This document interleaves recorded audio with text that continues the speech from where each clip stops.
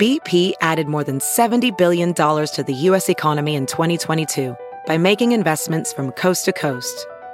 Investments like building charging hubs for fleets of electric buses in California and starting up new infrastructure in the Gulf of Mexico. It's and, not or. See what doing both means for energy nationwide at bp.com/investing in America. Good morning, I'm Blair Leday at Fox 2 with your St. Louis news, driven by Bomarito Automotive Group. More help is available for victims of the recent flash flooding. The Friendly Temple Church on Dr. Martin Luther King Drive in North St. Louis is hosting more resource centers this week.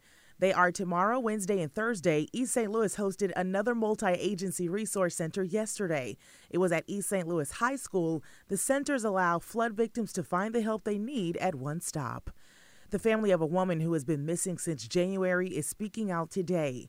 32-year-old Beverly Logan disappeared around Ross Lane in St. Clair County, Illinois, near her boyfriend's home.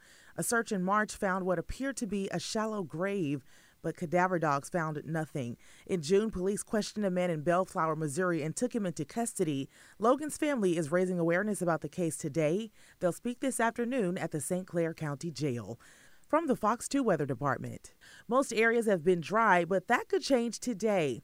A cold front will move into the warm and humid atmosphere and spark some showers and storms this afternoon and evening. Some could bring some heavy downpours.